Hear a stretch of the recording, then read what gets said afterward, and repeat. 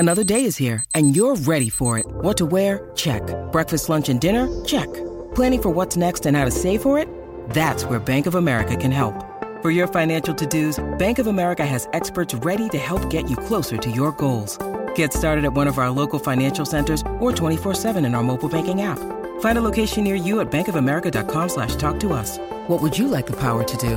Mobile banking requires downloading the app and is only available for select devices. Message and data rates may apply. Bank of America NA, member FDIC. Great form by you hitting play on this podcast. Now, check out Same Racer, the brand new racing app for same race multi-tips. Same Racer. Download from the App Store and Google Play. Powered by Bluebet. Gamble responsibly. Call 1-800-858-858.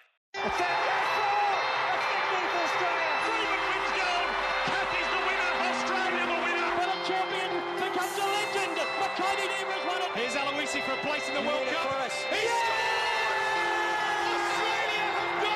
This is Your Sporting Life with Peter Donegan for Tobin Brothers Funerals, celebrating lives. Say It Now week starts tomorrow. It is indeed a pleasure to have you with us for another edition of This is Your Sporting Life for Tobin Brothers Funerals, celebrating lives. And today we celebrate the life of a man who has certainly made his mark in football, both as a player and as a coach. You know him as Rodney Eade. A lot of people know him as Rocket, and that's how I know him. Hello, Rocket. Hello, Peter. How are you, mate? I'm good. You're looking well. Yeah, feeling good. All refreshed and still trying to stay fit and trying to get my hair to grow back. But other than that, it's all going well. How's that going? It doesn't work, apparently. No. Does the burden of not being a senior coach in the AFL all of a sudden make life a little bit easier and all of the things that go along with it, not having that? Yeah, for sure it does. I mean, you probably when you're in it, you realise the stress and pressure, but you don't realise the cumulative effect of it, I suppose, even though it's a great job and really enjoyed being involved in it. But, that stress and pressure's all gone. It's, obviously an impact on the family as well. But, it was a good time. I really enjoyed it. There's no on-off button, really, is there, when you're a senior coach? It's basically 24/7. It is a bit, yeah. I had an ability to put it in its compartments where it needed to be at times. So generally we played it Friday or Saturday. On a Sunday, you could try and divorce yourself as much as possible and keep life as normal as possible. Having said that, it always infiltrated at some stage. You're always the phone's always on and there's always things to do on the computer or work or look at games and that sort of thing. But experience probably helped a bit towards the end to try and relax as much as you can. When it came to your last coaching stint in the big time up on the Gold Coast, how much autonomy did you have as a senior coach, or did you feel as though there were some factors that were trying to interfere with what you did? Oh, no, mostly, there wasn't interference as such. It was more trying to everyone being on the same page and trying to work together. It was a big, and as we're seeing now, it's a big task, and it's a lot of things that need to go forward and progress and improve on. But I think the main thing there was you have to prioritise, and it was as much trying to get the culture right and get the players on the page of being professional and working the right way, which I think that was achieved by the end, and it was one thing that they acknowledged as a club. But there's another phase of that culture. There's still some resilience and some things that they need to do, and obviously they've got their off-field issues as well as whether supporter base or memberships and money coming in. So, they're certainly going to be a long haul. What about those off-field issues that the Gold Coast had, and it's been well documented now, and the Carmichael Hunt era and the influence that he had over some of the players? Did you see the lingering effects of that when you were up there? Yeah, the Carmichael Hunt episode came to the forefront, which obviously through the police was at the start of my time. Obviously, Carmichael had finished the year before. You saw I don't know whether it's his influence, so put that aside, but there were certainly players probably enjoying themselves off-field, maybe at the wrong time. You certainly don't mind players enjoying themselves, but it was probably affecting their preparation and their professionalism to I suppose the task at hand. So I was just trying to realign them and redirect them what's expected of AFL players and how hard it is and how hard you need to work. It's just not going to turn up just because you're supposed to have talent. You're not. If you're being told that you're a highly drafted kid and you're going to be a star, that it was just going to happen. You're going to get fitter, faster, stronger, and therefore you're going to be a good player. So it's just changing the mindset of a few. Now, there was quite a few who were really professional and worked really hard, and then was just trying to get the group to all buy into that, which was a slow process. You're surprised about the Tom Lynch situation, Rocket, or did you think it was almost inevitable? I'm not surprised he left or is leaving. I think he's actually copped a fair bit of criticism in the press, which I think is unfounded. Out of all the players that left, he's lasted the longest.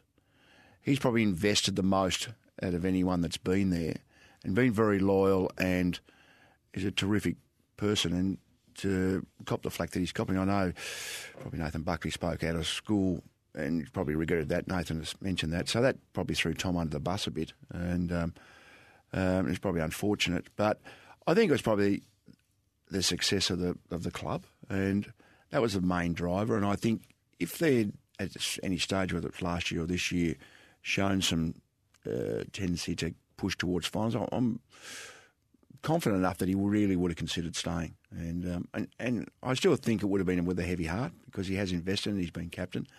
But with where they're on the ladder at the moment, no, I think Tom's looking at his footy career and he wants to taste some final success or play finals footy.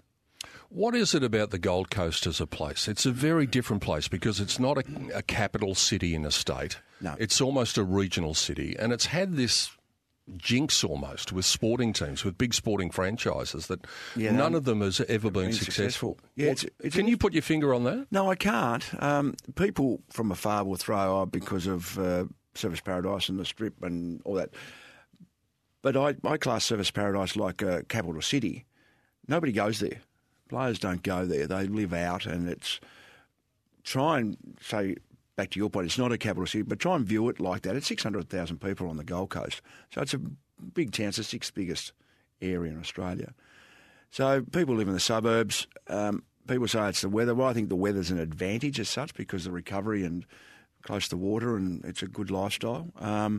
People say it distracts young men, but look at Melbourne nightlife. I mean, that can distract young men, whether it's Perth, Sydney, Adelaide or Melbourne. There's plenty of spots to go to and probably more. So I don't think that's an issue. It's why teams have failed. I know it's been basketball, it's been soccer, it's been rugby league, it's been AFL.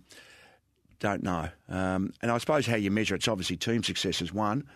Then it's membership. AFL as such, people move there from Victoria, South Australia and even Western Australia, but they don't move there for football. They are passionate about footy, but they're moving there for lifestyle or for the children and whatever the case may be. So they're not totally passionate about the football there. That they will go at times. So I think so. That's one area. But why it hasn't succeeded football-wise or basketball-wise or soccer-wise, I'm not really. I don't think it's the area. I think maybe it's the setup, how it's done, and maybe each team that's gone there, and I don't know, speaking from experience with rugby league or basketball or soccer, where they just transplanted there and it's the main body, the main organisation hasn't supported them the right way. I'm not too sure whether the people running organisations haven't been the right people. I'm not too sure.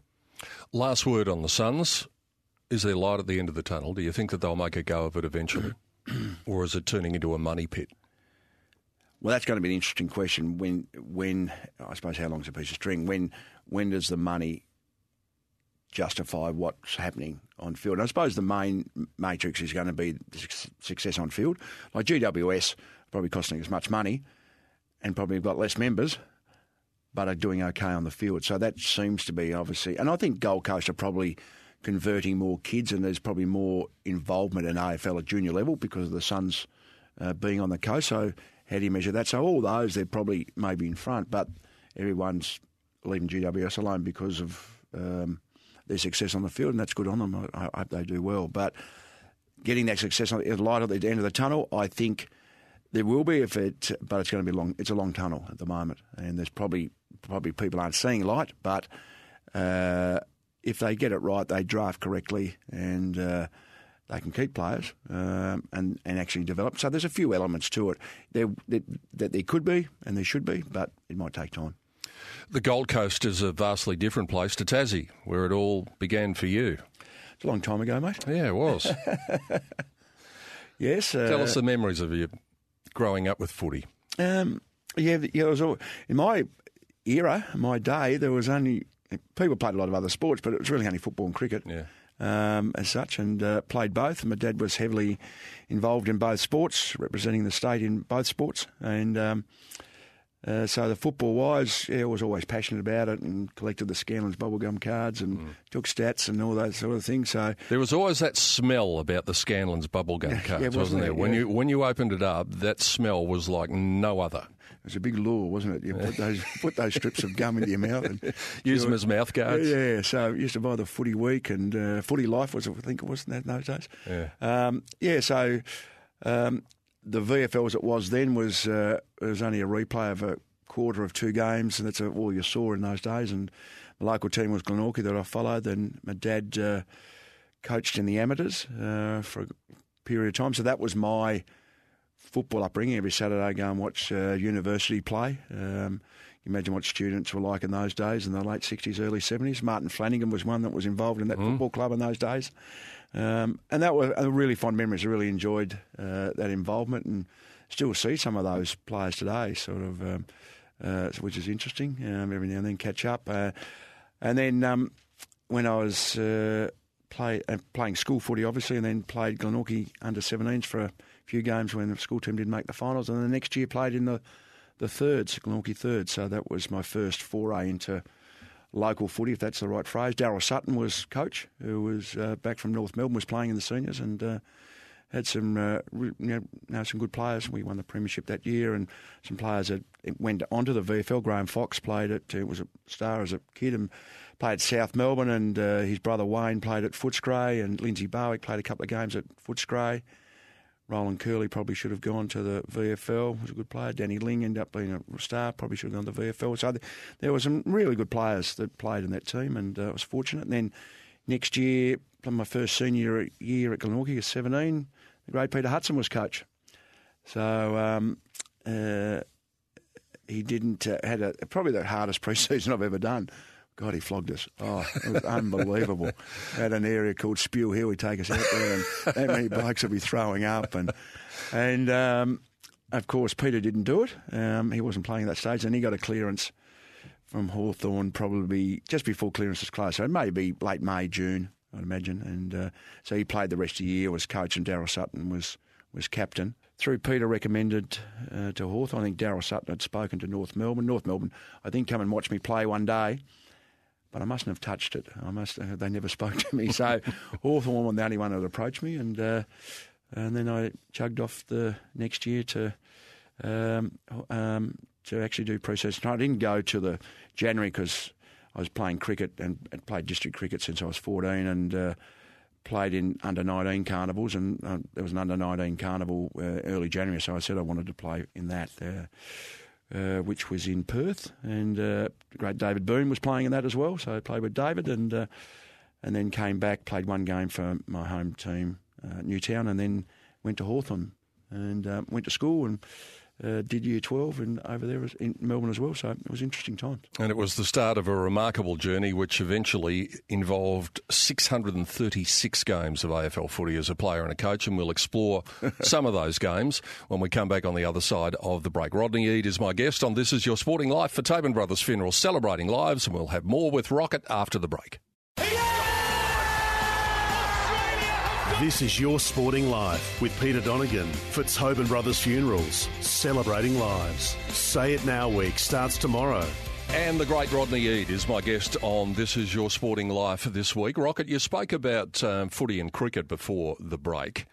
Did you have to make a choice? Because you were a pretty handy cricketer, weren't you, as a young fella? I always thought that cricket would be my go, because I'd played district cricket at such a young age, and at under-16 footy level, I didn't make the Tasmanian under-16 team, which was a big disappointment at the time.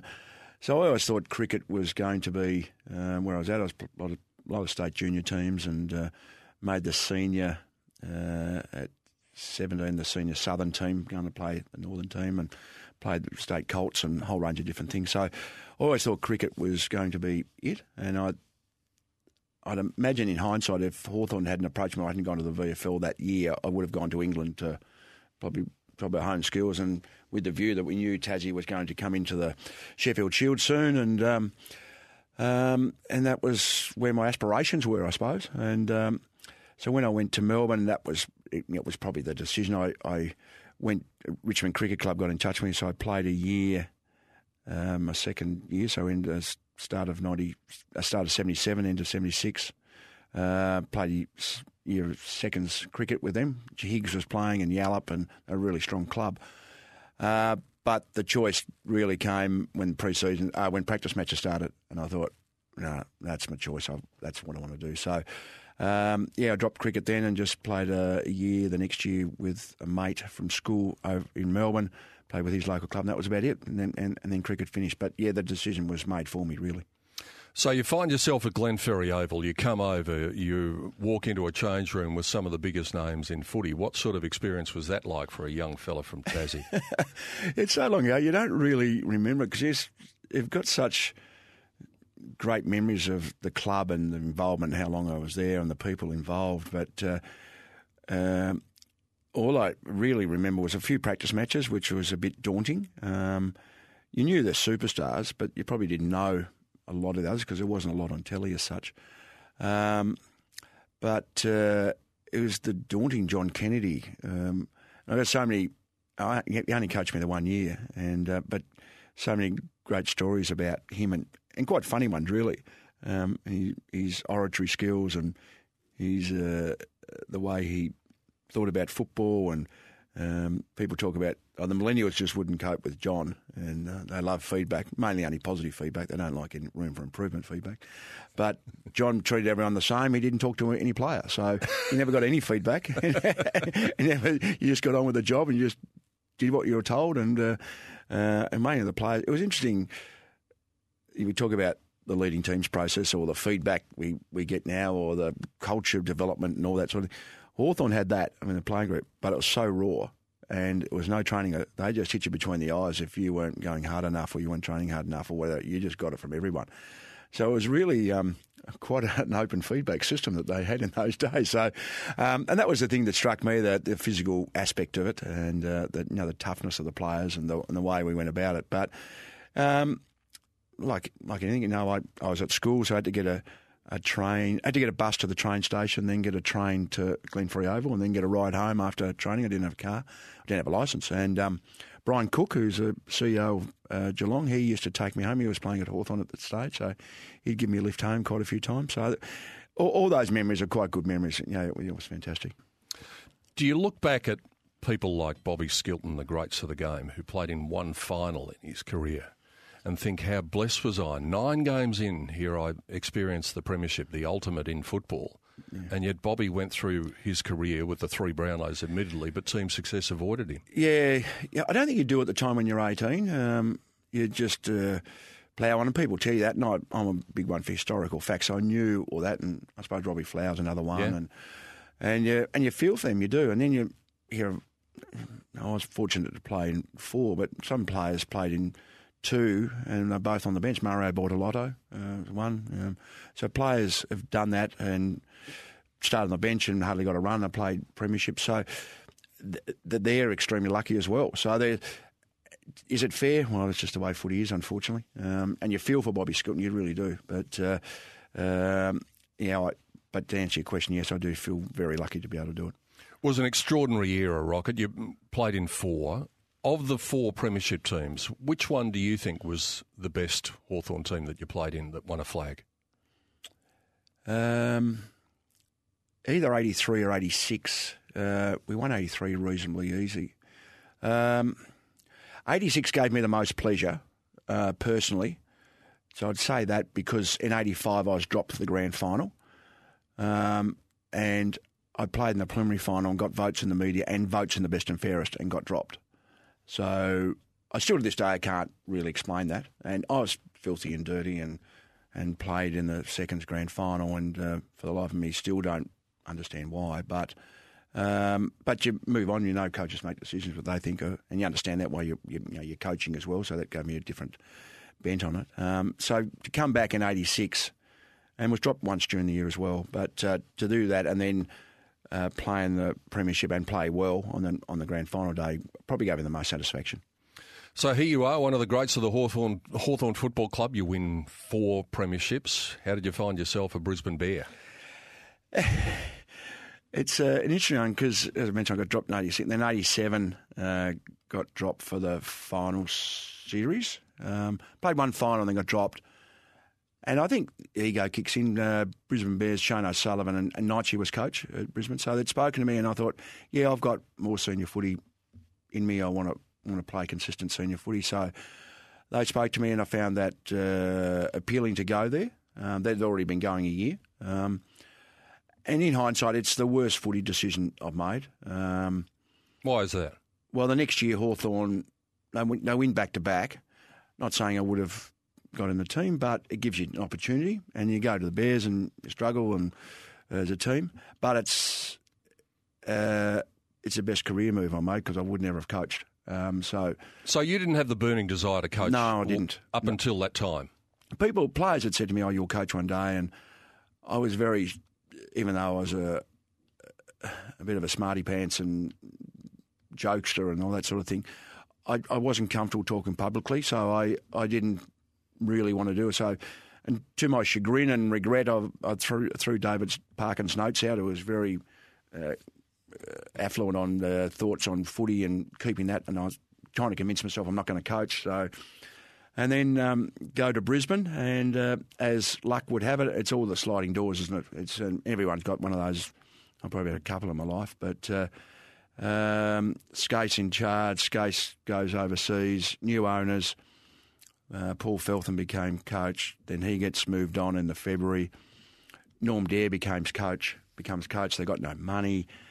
They got the seconds in the AFL, the VFL competition. So Norman, to his credit, said, I'd like a senior player to coach the seconds to help their development. Now, that wouldn't happen today because, and I'll explain in a minute, but so it was between Mark Williams and myself, and we both did it together for a while. And then the board said they only wanted one, so it ended up being me. I put my case forward why I didn't want to do it, and Mark did as well. He just wanted to concentrate on footy, and so did I. Anyway, Mark stepped aside, and I did it myself. So I was playing... So I was coaching to three-quarter time in the seconds and then go down and prepare for the seniors, which is archaic, really. I mean, it's just... but it's a sliding door moment, and as fortune would have it, I did a medial ligament about round 5, so able to coach for the next 10 weeks, then came back and was probably the only time in my career I was happy to play in the seconds, so captain coach as such, and direction and educating and a whole range of... And played the last game of the year as a token, I suppose, to... as the end, as retiring. So that's how I got my start. And as a seconds coach, like an assistant coach, there's no pressure on you. It's pretty easy, really, to be honest. And then the second year, when I coached the next year, Wolsey came, and again, a sliding door moment, I suppose. Rob made a decision he was just going to play kids, so a few of the older players came back to seconds. And we in the seconds, that was about the last 6 weeks. So we're just in the finals, I think. And then their experience coming back were able to win the grand final. So that sort of gave it my name a bit of impetus, I suppose, more than anything. We'll talk when we come back on the other side of the break about after the apprenticeship of coaching reserves teams and then going to the big time, as you mentioned, to Sydney and taking them all the way to the grand final. That coming up with Rodney Eade on This Is Your Sporting Life for Tobin Brothers Funerals, celebrating lives, and more coming up with Rocket after the break. This is Your Sporting Life with Peter Donegan for Tobin Brothers Funerals, celebrating lives. Say It Now week starts tomorrow. What a pleasure it is to have Rodney Eade as my guest in the studio. Rocket, we spoke about the fact that you walk into the great Hawthorn team and you play in the premiership in your first year. Well, you take the reins of Sydney in 1996 and you get all the way to the big dance. You must have been doing something, right? Well, after the Bears thing, I went to North Melbourne for 3 or 4 years, which really helped being under Dennis, and then having the last year coaching the seconds, and then going to Sydney. So it's interesting stepping into a coaching job, and as people do today, it's the only job in the world where you don't have any experience. So we get CEO of an organisation, they get it when they're 45, 50. Coaching in the NFL, they've already coached college football, and they've been in charge of their own little team at coaching the defensive unit, so for a long period of time. So you get thrust into it. So I'd had fortunately coached my own side a couple of times. That helped to a degree, but you're still not running the club. You're still not doing everything. So you're learning on the spot a bit. I only had one assistant coach, which was Damien Drum. So how things have changed. Didn't have analytics, or many stats were taken by hand. Now the honourable member, yes, Damien Drum. Yes. He's the, what do they call the, counts the votes and does it get the whip. The whip. Yeah. The whip. And then a whole range of different how footy's changed so drastically. But I really, enjoyed it. So I was naive in many ways, but because I had different ideas I wanted to implement, things worked out okay. Now, we started poorly. I lost my first game by 80 points in Adelaide. And then the second game, we lost to Fremantle at home, which nobody lost to Fremantle in those days. And so it was a tough initiation. And so how did you manage to get that team all the way to a grand final? Yeah, we didn't lose many more games after. I think we won 16 and a half the year, so there's 18 and a half. So we only lost another 3. What changed after those early losses? Yeah, next game, as luck, again, we're playing Richmond. Wolsey was coach of Richmond. And it was a tough, tight game. And we were in front. And then Matthew Richardson kicked a goal and Andrew Dunkley staged a bit, got a bit of a push. And someone kicked a goal and Matthew Richardson pushed him in the back, so he got a free kick on the line, dunks, and then we were able to win the game by 3 points. That was the second. The game before Collingwood, we were 5 goals down at the quarter time. And I'd always had this thought of defending. If a guy, when I was at school, how you could fill the space in front, just don't be man on man. And then West Coast, Jakovic would mark the ball and always kick it laterally, generally, and their half-backs are always by themselves. So just players to come up a line. So if it marked a centre-half-back, the full forward line come up equal with the man on the mark or the player with the ball, and everyone then push back a line. So that was the thought. We'd done a bit of work on that. And then, this Collingwood game, the players did that, but they did it en masse, and all of a sudden we're flooded. And then Mick O'Loughlin said, he's down in the back 50. And all of a sudden, I can remember Nathan Buckley get the ball, and all of a sudden he just sees a swarm of Swans players. And we're able to turn that around from 5 goals down. We ended up winning the game. The next game is against Richmond. We win that by a couple of points. We were lucky. Then we drew against Essendon. Then the next, we just got on a roll. The players got some confidence. We didn't have many injuries. We just started to take the game on more, and with players getting behind the ball a bit more, we're able to open up space for Plugger. Players came with us, the defenders came with us, so we were able to open the game up. So we defended okay by the same token, be able to score, obviously, through Tony. So 23 years on, we should blame you for all the clogging and the congestion that's going on. My flood was a little bit different, but players have got fitter and they can get up and back and that now. But certainly our players were probably a bit more stationary behind the ball.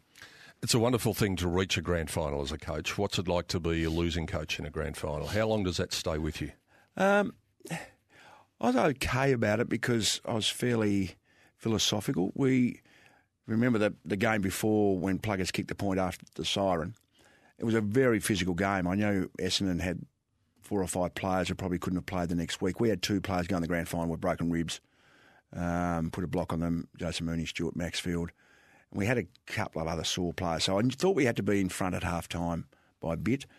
Then Craig O'Brien got his cheekbone, his eye socket smashed in, and Glenn Archer was playing on him, so they put Glenn Archer then to Troy Luff, who was playing extremely well. So that was a changing of the guard a little bit, changing the game. There's a couple of things that happened. So when we got to half-time, I thought, we're in front by 3 points, or might have been down by 3 points. It was either way. And then I thought, we're going to take it's going to take a bit of effort here. So after the game, I was proud of their efforts. That they really dug in deep. We were just overrun by the better side. They were. I think we finished on top. They may have finished half a game behind us, so it was pretty even. But they were a star-studded team, and they certainly deserved to win. So to answer your question, I was fairly philosophical about it, but knowing some areas that we needed to improve. Did you carry that same philosophical attitude when you got to the Western Bulldogs and again came close to the ultimate joys, preliminary finals, and having the opportunity snatched away from you? Was that something that you were throughout your career, philosophical, what will be, or did you take it a bit harder than that? No, I didn't take it harder. I thought the effort, I think you take it harder, me, but whether others, if the effort's not there, or you get completely outplayed or smashed and you got no answers. It's more like that. Yeah, we could have won. We didn't take our chances, especially the second one. We had some options, had some real chances to score. We just weren't efficient, and then a couple of things went against us. And you think it was not the players' fault. I know they probably could have kicked goals, but I couldn't be critical of their effort. And both sides of that, we probably weren't the better side. Both years, 8 and 10, we probably weren't. But not philosophical is not the right phrase, but I suppose realistic. You put it in its context what it is. You can't change the result. You look out of the learnings, out of where can we improve, A, as a team, and is there any individuals we can improve, or B, where are holes in the team that we need to correct. The longer you go on in your coaching career, the more distance there is between your age and the young men that you're coaching. Did that become more pronounced with Gen Y as you got towards the end of your coaching career? Gen Y, the millennials as well. People say that because of the age, and it's like a player, he's 32, he's got to retire. Well, some players got to retire at 27. Some players, Michael Tuck or John Blakey, or Bradley, are 36, 38. So the birth certificate's irrelevant, I reckon. It's an easy out. They are different. You just change your style. It's all about what outcome you want and how you want to educate and teach. And the teaching at the Gold Coast Suns, the way we did it, was so much different to what it's been done before. I've probably been a fairly strong coach with younger players because they don't know what they don't know. And I wasn't as strong at the Gold Coast. It's because they're different lads. They're brought up differently. They're different mindsets. So it's,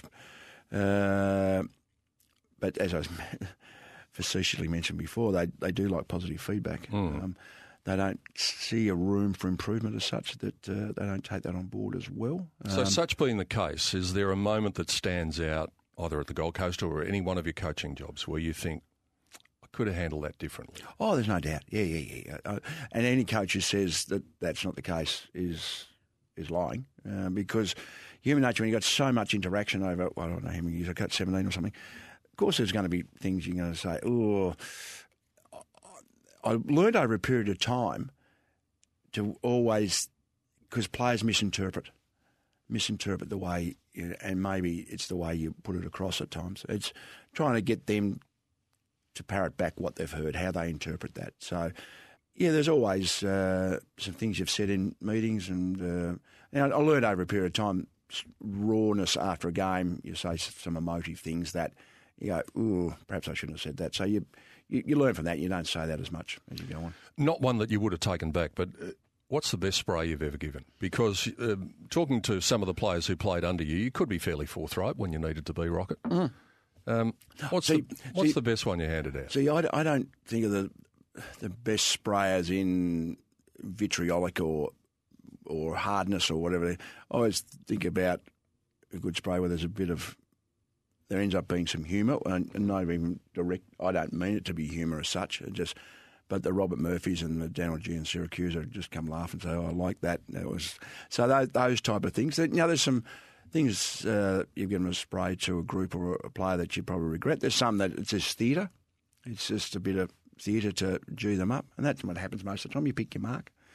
Rob Murphy always talks about that, and Cooney did a show the other week with me as well and brought it up, that it was my first year at the Bulldogs and Daniel Bandy. It was a great fella, Daniel, great athlete, but he hadn't great peripheral vision, and his footy nous wasn't great. He was just an athlete who could play a bit.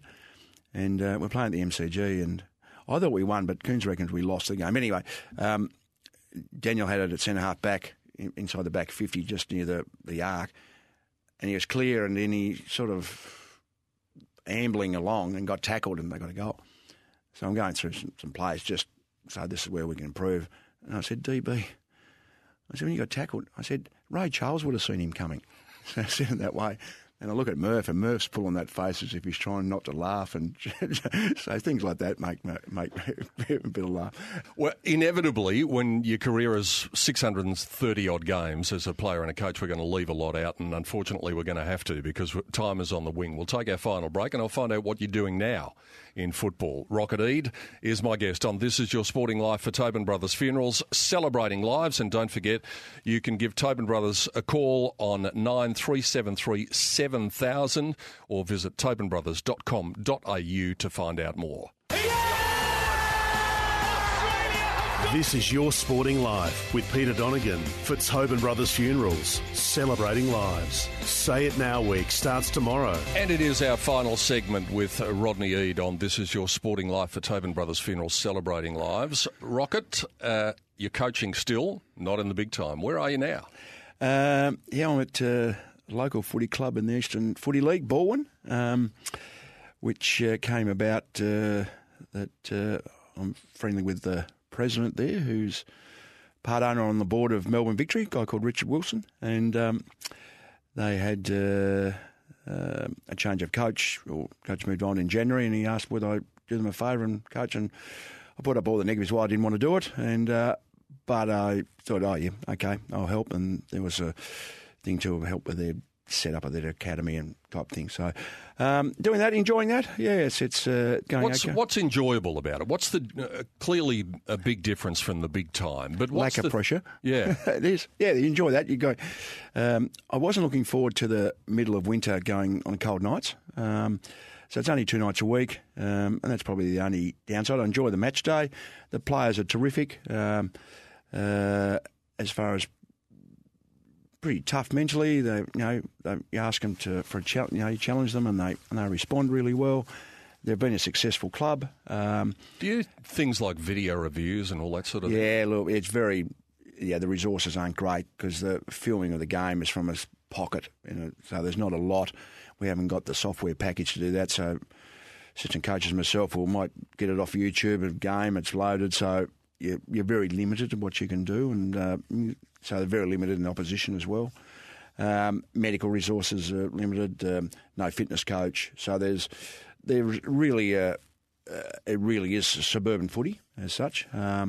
But everyone knows that. And the physio we've got is a good fella, but he's not there all the time. So he's got his own business and a whole range of different things. So I enjoy the camaraderie, educating and teaching part of it, the coaching part, which implementing things that they haven't seen before. They've probably seen on TV as such. So getting that, I'm getting the buy-in. So from that aspect, it's big. We've had a lot of injuries. Maybe I'm cursed. So we lost 10 in 2 games there at one stage. And wow. We haven't got a feeder underage, so we haven't got a lot of depth. So that's affected us a bit. But the players have stayed pretty tight. They're a good group. So certainly enjoyed that aspect of it. You got a dietitian there? Do they tell them not to eat pizza and drink beers after the game? No, well, they mustn't be because they do exactly that. They crack a tin straight after the game. They're sitting there in the middle. So you've got to go with the mindset. You understand where they're at. That's not... Family's number 1, certainly. Work's number 2, and then footy's number 3, and maybe not 3.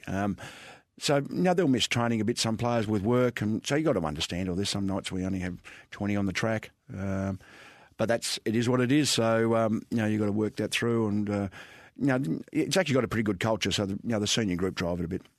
Just as we come to the end of our chat, Rocket.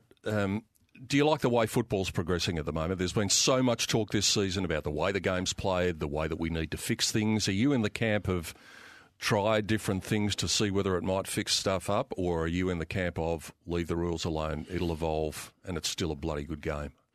It is a good game, especially the last 5 or 6 weeks, and why that's happened, I don't really know. I still think congestion can be a problem. I never like the look, and it's happened for 10 years now. I don't like 36 1/4 of the ground. That's, to me, and teams, if they want to, can really block it up to be a congestion game. Doesn't mean if we modify some things or change the things that means that you can't defend. It's just open that game up a bit.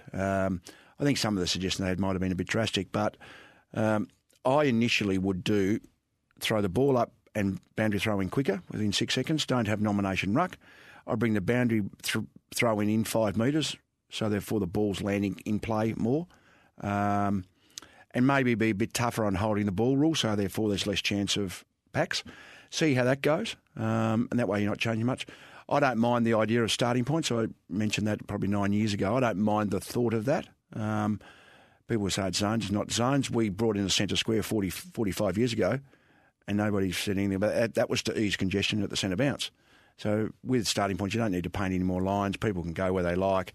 It's just a matter of where they're starting at a stoppage. So I think that's the further step down the line. I wouldn't change interchange. Some people want to call that. I wouldn't change that because I think it'll eliminate some players out of the game. I think be more blowouts as the better skilled teams, when fatigue sets in, will actually cut teams open. So that's what I try. But I think we need to keep looking how we can modify things. I was on radio the other day and a young guy phoned in and said, why don't we just leave it alone and it's going to be the same as the 80s and 90s and 2000s? I said, well, it's not. That's the point. The game has changed that much. It is not a game. It's not recognisable. It's not recognisable the way it was 15 years ago.